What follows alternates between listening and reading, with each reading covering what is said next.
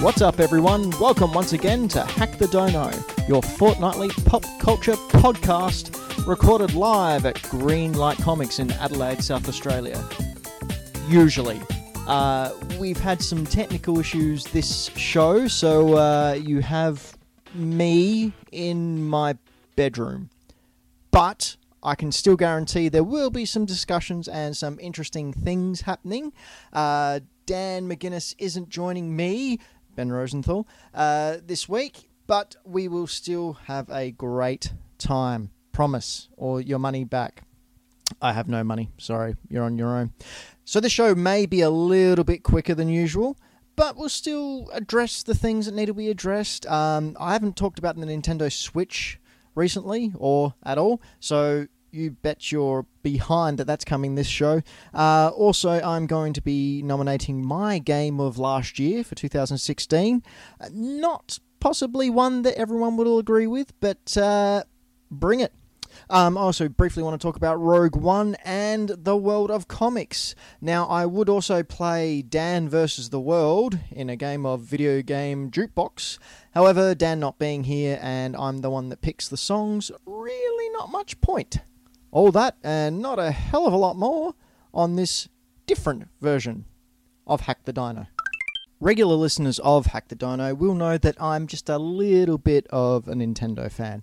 I own pretty much every Nintendo video game system. I collect Nintendo consoles from here, Japan, and everywhere else. I have a lot of Game Boys, which was a stupid thing to think I'd be able to collect. So I'm, of course, very excited about the Nintendo Switch and the possibilities there. Nintendo hasn't given much information apart from the, I think, 4-minute promo video that came out when it was still called...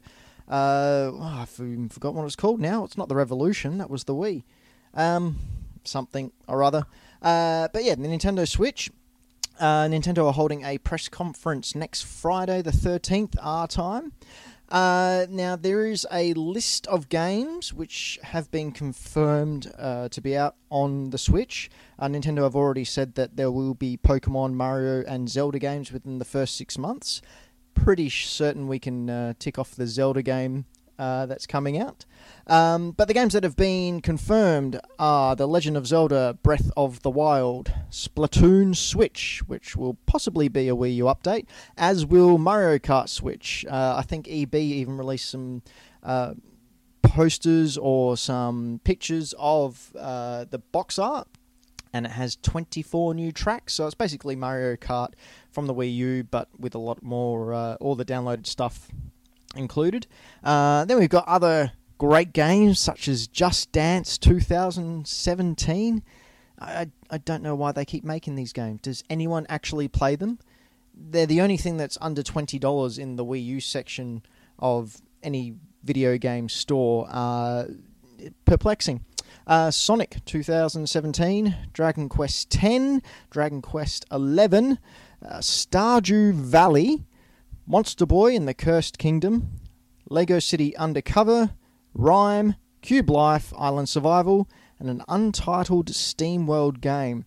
I just want to have a look at a couple of those things that were mentioned. Firstly, Rhyme. I think they had a video out showing this. It's a young kid and his dog who have been shipwrecked on an island, and they survive/solve puzzles from what I can see. As with the Wii U version of Zelda Breath of the Wild, I did notice a little bit of jumpiness. Like, it wasn't as smooth as one may expect from a improved Nintendo console. It's when my worries started to peak a little, but I'll get back to that a little bit later on. I did want to talk about Yooka-Laylee, though. For those who don't know, these are the guys who were responsible for Banjo-Kazooie. They've since left Rare and kickstarted this game Yooka-Laylee with a bat, and I don't know what Yuka is, but every single video or screenshot that I've seen of Yooka-Laylee, it is definitely the spiritual successor of Banjo-Kazooie and Banjo-Tooie, which were fantastic games. If you've not played them, you really need to go back and give it a go. very, very happy that Yooka-Laylee is coming. It was announced for the Wii U, but of course, now that Nintendo's put the nail in that coffin, they've jumped over to the Switch. Cube Life, Island Survival. I couldn't really find a lot about this, other than it seems to be Nintendo's Minecraft clone. So they have a survival mode where you fight monsters or aliens, and a creative mode where you build monsters or aliens. I don't know. Rumours abound that the Legend of Zelda Breath of the Wild Wii U version has been cancelled. It hasn't been actually confirmed yet, but there were rumours a couple of months back that they were having trouble getting the whole game to run smoothly on the Wii U. Gotta say, it would be a bit disappointing if that happened. I was looking forward to picking it up and hopefully hoarding it for a couple of years and it becoming a collector's item, much like the GameCube version of Twilight Princess. But still, it's going to be an amazing game, and I cannot wait to get my grubby little hands on it. Now, for the rumoured games, we've got The Elder Scrolls V, which is a little thing called Skyrim, which we saw on the promo video, an unnamed NBA 2K game. Again, we saw that on the Switch promo video. And Beyond Good and Evil 2 from Ubisoft. There's also, again, rumours of Mech Super Extended and a version of Hearthstone. Now, what's got me really, really worried here is there isn't really a lot of third-party games lining up to jump on the Nintendo Switch bandwagon. And some have already said, well, one has already said that their latest game will not be coming out on the Nintendo Switch, which is Mass Effect Andromeda. What's really worrying me there is this is kind of similar to what happened to the Wii U. In order for these developers who are building these games for their more powerful machines, PS4 Pro and the Xbox Scorpion, they're going to have to downgrade their game in order to get it on the Switch, just because of the power and the processing and everything. That, to me, and I'm sure a lot of you, sounds like a bad thing. This is where the Wii U started to fail. This is why that system, and I stand by the Wii U. I think it was an amazing system and great fun, but it just didn't have the processing power to interest third parties, and it cost these third parties a lot more time and effort to downgrade their games to get them released onto these lower end, or lower powered, I should say, consoles. I really think Nintendo needs to step it up here and do something to ensure that that doesn't happen. Otherwise, we're going to be sitting here again in 3 to 4 years making Switch jokes. No one made the switch to the Switch. There you go. If you hear that in a couple of years' time, that's trademark to me. Yeah, still really, really excited about the Wii U. Wii U and the Switch, both of them. Anything Nintendo, bring it. But just a little bit worried at this stage. Now, I did also want to talk very, very briefly about 2016's Game of the Year, according to me. May have noticed I'm not exactly the most well-rounded gamer. But for me, the Game of the Year is not only a fantastic game, or in this case, even a fantastic game. To me, the Game of the Year is something that captures attention, something that people clamour out to play, something that is a talking point and brings focus onto the whole gaming community, whether it be good, bad, whatever. So for me, my Game of the Year is Pokemon Go. Now, before you start bamboozling me with insults, which I totally encourage at hackthedino@hotmail.com or on Instagram at hackthedino, or even on our Facebook page, hackthedino. Pokemon Go was one of these cultural phenomenon points. Everyone knew what Pokemon Go is. It just hit you right in the nostalgia of those of you who haven't been playing the Pokemon games since the first ones when you were 15, 14, 12 years old. People knew what the Pokemon were. Even if they didn't know what they were still keen to jump in there and grab it. People were playing this. A lot of them, I'd say over 80%, have dropped off now. But that doesn't stop this game from earning, I think it was something like $3 million a day, even now. It was the most downloaded game pretty much ever in the App Store. It crashed servers. Remember, right at the start, you couldn't log in because so many people were downloading it and trying to get on. And I'm in Australia. Like, we got it first. We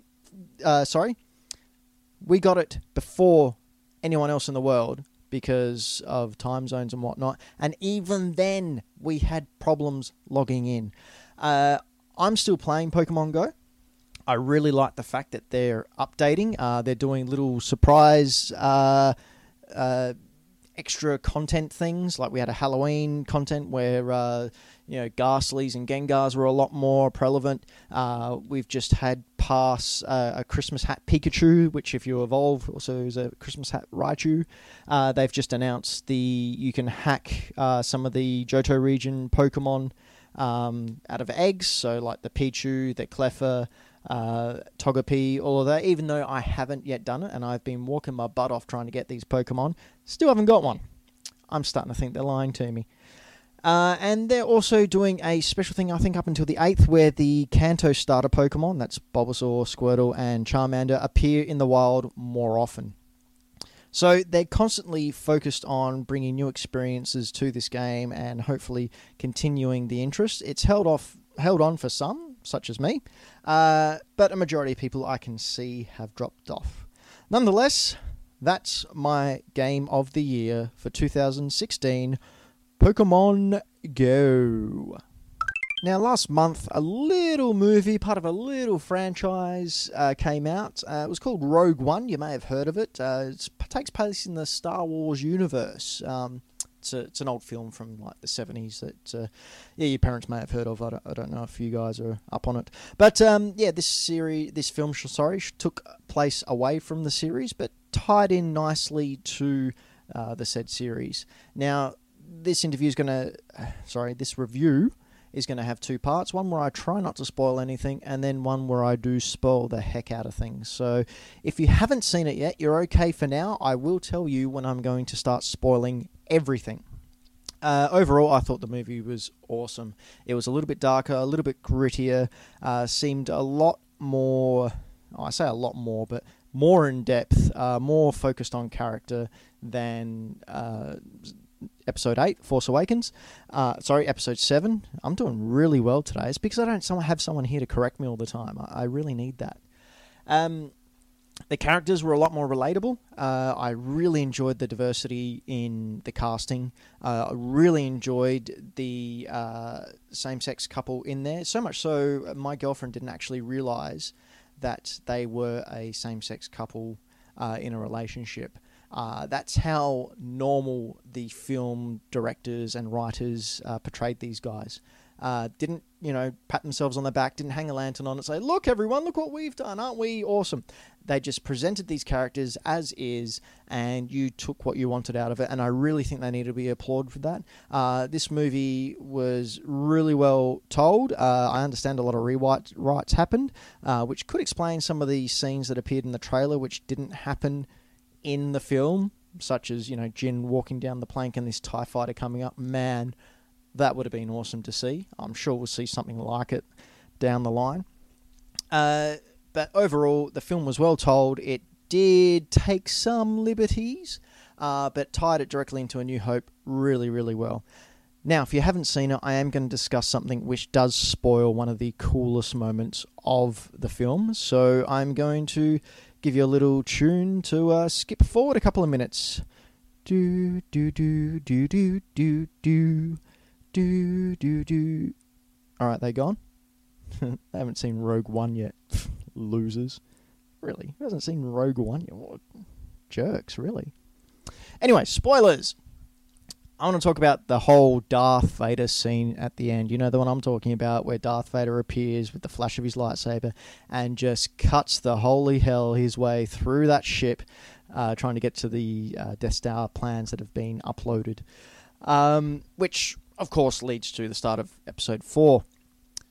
A lot of people online have been complaining, who would have thought, about Darth Vader being really fluid in motion and just cutting through these guys and just, acting like a Jedi. Whereas you skip forward to Episode 4 and he's, a bit slower, a bit more lumbering, doesn't get his lightsaber out, sort of, not short of breath, but he certainly has the energy and vigor of, say, 2 hours previously, if we're to believe the timeline is continuous like this. I've got a couple of things to say to those complaints. Firstly, it's a movie, back the hell off. Secondly, earlier in the film, we see Darth Vader in the Bacta tank. Now, for those of you not up on Star Wars lore, losers, a Bacta tank is basically a healing chamber. We see Luke in one in The Empire Strikes Back. He's floating there in water. That water is Bacta, which helps heal people a lot faster. So my theory is that the Bacta is basically invigorating Anakin or Darth Vader. When he's out of there, he is at 100%. He is as good as new and ready to rock and roll.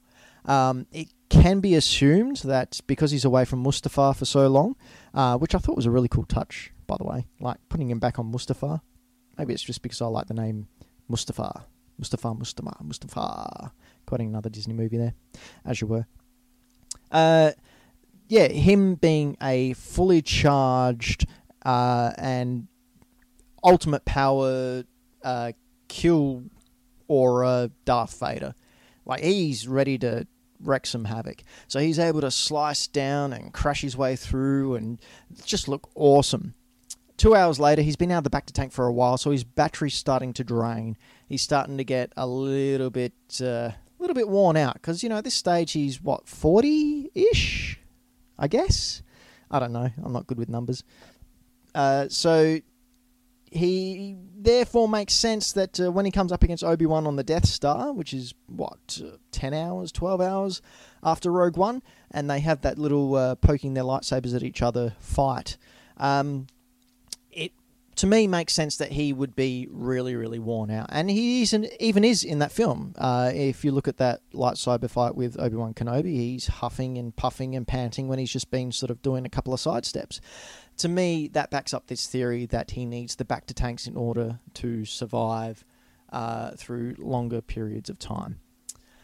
Alright, so there you go, Star Wars nerds. Feel free to come at me. I'm ready for you. Overall, though, you really should go see Rogue One, even if you're not a Star Wars fan. It is a really cool film, and it is really, really inclusive. I saw it with my almost 9-year-old daughter, and she loved it.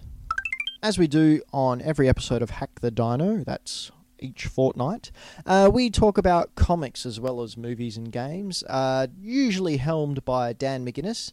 However, Dan not being here today due to technical issues, it comes to me. Now, I do have a little bit of expertise in the comic book area. Me, Ben Rosenthal, hi. I am I'm a comic book writer. That's why I can't speak. I usually communicate through writing. And I've also been reading comics since I was about 16, 17 years old. No, earlier than that. I was about 13 years old. I started collecting a lot during Onslaught. So while Onslaught remains a somewhat horrible way to describe 90s comics, it has a very special place in my heart. I mean, Xavier was Onslaught. Who would have thought? He was the one who portrayed the X-Men. Wow.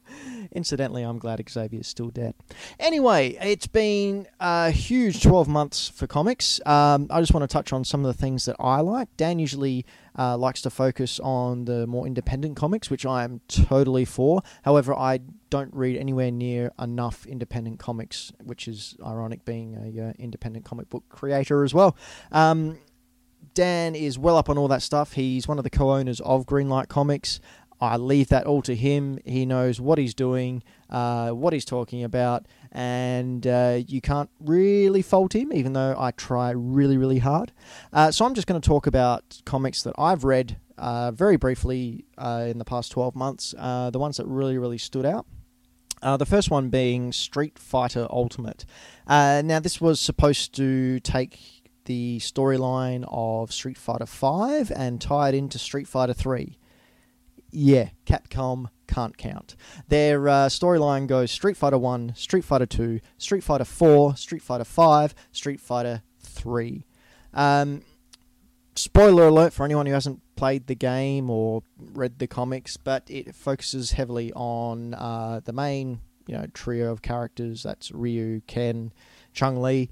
Ryu is trying to overcome the evil Satsui no Hado that Akuma has fully embraced, and trying to become one with the Hado and not be evil Ryu when that may occur. Pretty much Gil, who's the main antagonist of Street Fighter 3, invites everyone to a tournament on his island. It's there that they realise that he's going to destroy the world, as antagonists always want to do, and reshape it in his image. Ryu battles him, turns into evil Ryu, then overcomes the Satsui no Hado, and becomes a champion over the power of nothingness, or the power of light, or something. Yeah, this is why I don't review comics, guys. And defeats Gil, even though, according to Capcom lore, Gil was actually defeated by Alex, who's a big wrestler dude with grungy looks, because, Street Fighter 3 came out in the early 2000s when grunge was all the thing. Don't know what thing, but it was that. So, yeah, it's enjoyable. I really like Street Fighter. I really like the Street Fighter characters. I like reading about them. I'm since told that there is a manga that was released ages ago called Ryu Final, that deals with Ryu and Akuma and Sagat's relationship, that is a hell of a lot better than the storylines currently being tossed around. So I'm really looking forward to tracking down a copy of those comics. Had a look on eBay. Some of them are going for nearly $200 for the two. So probably won't be spending that much money, but I am a big fan of scavenger hunts. So anyone's got any leads, shoot me an email at hackthedino@hotmail.com, or even hit me up on Twitter at Ben Rosenthal and let me know where I can find these stories so I can actually read them. Next comic series I'd really like to talk about is the Amazing Spider-Man, more specifically the clone. I'm a horrible person. I can't even remember the name of the current Spider-Man storyline. It is called The Clone Conspiracy Dead No More. I just had to check my comic then because, hey, in my room. This storyline is freaking awesome. I'm a lifelong Spider-Man fan. My daughter's name is Parker. She's named after Peter Parker. Yeah, she loves it, I'm sure, until she's about 15, 16, and then I'll be the worst parent in the world, but hey, small price to pay. It basically deals with the Jackal coming back and bringing back all the clones, which Marvel just would not mention after the whole original clone saga in the early 90s, where Peter Parker was superseded by his clone Ben Reilly. Spoiler alert. Again, guys, if you haven't read Clone Conspiracy or Amazing Spider-Man, turn off now. Do do do do do do do. La da da da da da da. They gone? Haven't even read Clone Conspiracy. Really, who doesn't read Clone Conspiracy? Jerks. The Jackal, who we thought was Miles Warren, was revealed in Clone Conspiracy number 3 to be none other than everyone's favourite clone, Carrion. No, I'm joking. It was Ben Reilly. Ben Reilly is back, and not a clone of Ben Reilly. Well, technically, yes, a clone of Ben Reilly, but the actual Ben Reilly, who a lot of fans have been asking and begging Dan Slott to bring back, has made his return, and he is, well, I guess he's a bad guy, but he's kind of not. Like when we last saw Ben Reilly, he was pretty much Peter Parker. He, great power, great responsibility. He wore his heart on his sleeve. He was the ultimate good guy. He jumped in front of the Goblin Glider to protect Pete and then disintegrated. Now, if you haven't read Amazing Spider-Man 22, again, spoilers. All right, enough of that. Pretty much Miles Warren comes up to the roof, scoops up some crumbled Ben Reilly remains and clones him again using a new technique, which enables the clone to remember their past life. So before, clones couldn't remember if they were couldn't remember the memories of their previous, or the person they were cloned is what I'm trying to say. Apologies. However, this new technique allowed Miles Warren to do it. Unfortunately, he hadn't stabilized the process, and unless they were treated, they would crumble away or deteriorate very, very quickly. This happened with the Ben Reilly clone, so Miles Warren killed him, and then cloned him again, and then killed him, and then cloned him again, and killed him a different way each and every time for about 20 or 30 so times. That's enough to tick anyone off. And remember, Ben Reilly remembers all of this. He remembers being shot. He remembers being drowned. He remembers being set on fire. He remembers having acid poured all over him and dying and then being brought back. In the end, Ben Reilly has enough, breaks the bonds, and not kills Miles Warren, but makes a hell of a lot of clones of him. And then tells Miles that one of them's the real one, but won't let him know which one. What's more, Ben Reilly, having the intelligence of Peter Parker and the scientific knowledge of Peter Parker, finds a way to stabilize the cloning process. He has them take this little pill, which will stabilize it for a while. If they don't take a pill each day, they will decompose very, very quickly and fade away to nothingness. So old Miles has no choice but to do what Ben Reilly says. And really, that reveal of Ben Reilly as the Jackal was awesome. I'd been waiting for Ben to make a return, but I did not expect him to take up the mantle of the Jackal. I mean, really, having a look back of it, Jackal's new scarlet suit with the blue t-shirt underneath, it really should have been a big flashing bulb moment for anyone who was looking for it, but I wasn't. I don't try to look for these moments in comics anymore. And I was blown away by it. I'm a big Ben Reilly fan. I love the fact that he's now back, and I love the fact that Dan Slott has brought him back in a way that people were not expecting and don't necessarily like. I haven't read any of the comments linking Reilly with Dan Slott's writing, but I can imagine not all of them are positive.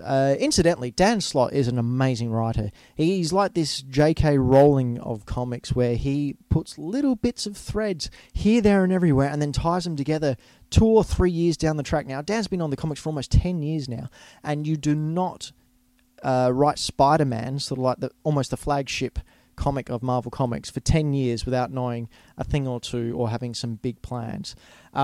Incidentally, you should also pick up Dan Slott's Silver Surfer run, where he basically makes a Doctor Who homage. It's really, really cool. Really recommend it to anyone who likes comics. Speaking of recommendations, I do want to give one last spotlight to a comic miniseries that came out from Dark Horse this year called, 2016, called Negative Space. It's written by fellow Australian Ryan K. Lindsay and drawn by Owen Gliani. I think that's how I pronounce his last name. I'm sorry. He's also the new artist on Curtis Weave's Rat Queens, or the relaunch of that. In a bookshelf. Well, it's in my bookshelf, but in a nutshell, Negative Space is a depressed, overweight, homosexual Native American who gets writer's block on his suicide note. That's it. That's the hook. And from that one line, I was hooked. And Ryan being a friend of mine, I got to read the early scripts of these and see the early artwork, and it was great seeing this all come together. The main character then goes out and discovers this big conspiracy regarding aliens and depression, and it's just so beautifully written. Honestly, you really need to chase this down or get your comic book store to order it in from Dark Horse, Negative Space. It's just such a heartfelt book with the typical, I don't want to say grittiness, but Ryan's work is very sharp. It is there in your face, and it is, I can't believe I said in your face. I'm sorry. I apologize to Ryan as well. I don't mean to say in your face about your work, but it is exceptionally well written, and you really need to pick it up. That's Negative Space from Dark Horse Comics by Ryan K. Lindsay. And we're about at the end of the show. yeah, probably half an hour shorter than what the show usually is, but that's because I don't have anyone to talk to. And speaking to myself is bad, or so my doctor tells me. It is at this point we usually play Dan versus the World, which is basically Dan up against our guest, who we have a different one each show, trying to guess the theme of a video game. Now, here's the thing. They each get one guess each, up to a total of 5 guesses, to try and guess the game that the music came from. Now, during those guesses, they can ask for some hints. They can ask to hear the next 5 seconds of the song, because I only play it 5 seconds at a time. Or they can ask for some third thing, which I can't recall at the moment. It's a good game. After those 5 turns, they have to take a shot at guessing the game. Now, I can't just accept, it's Mario. It has to be the exact game that it came from. At the moment, Dan had a bit of a rush, and I think is in the lead 6-4, according to my tally. I'll have to go back and listen before the next show in a fortnight, but I'm pretty sure that's what the tally's at. But I thought I would give you guys a little bit of a sneak peek into the songs that we'll be playing. Here they are. This will also be a good test to see if Dan actually listens to the show that he's a part of, because he'll be able to look these up and find out what they are. So, in no particular order, here is a little snippet of the songs.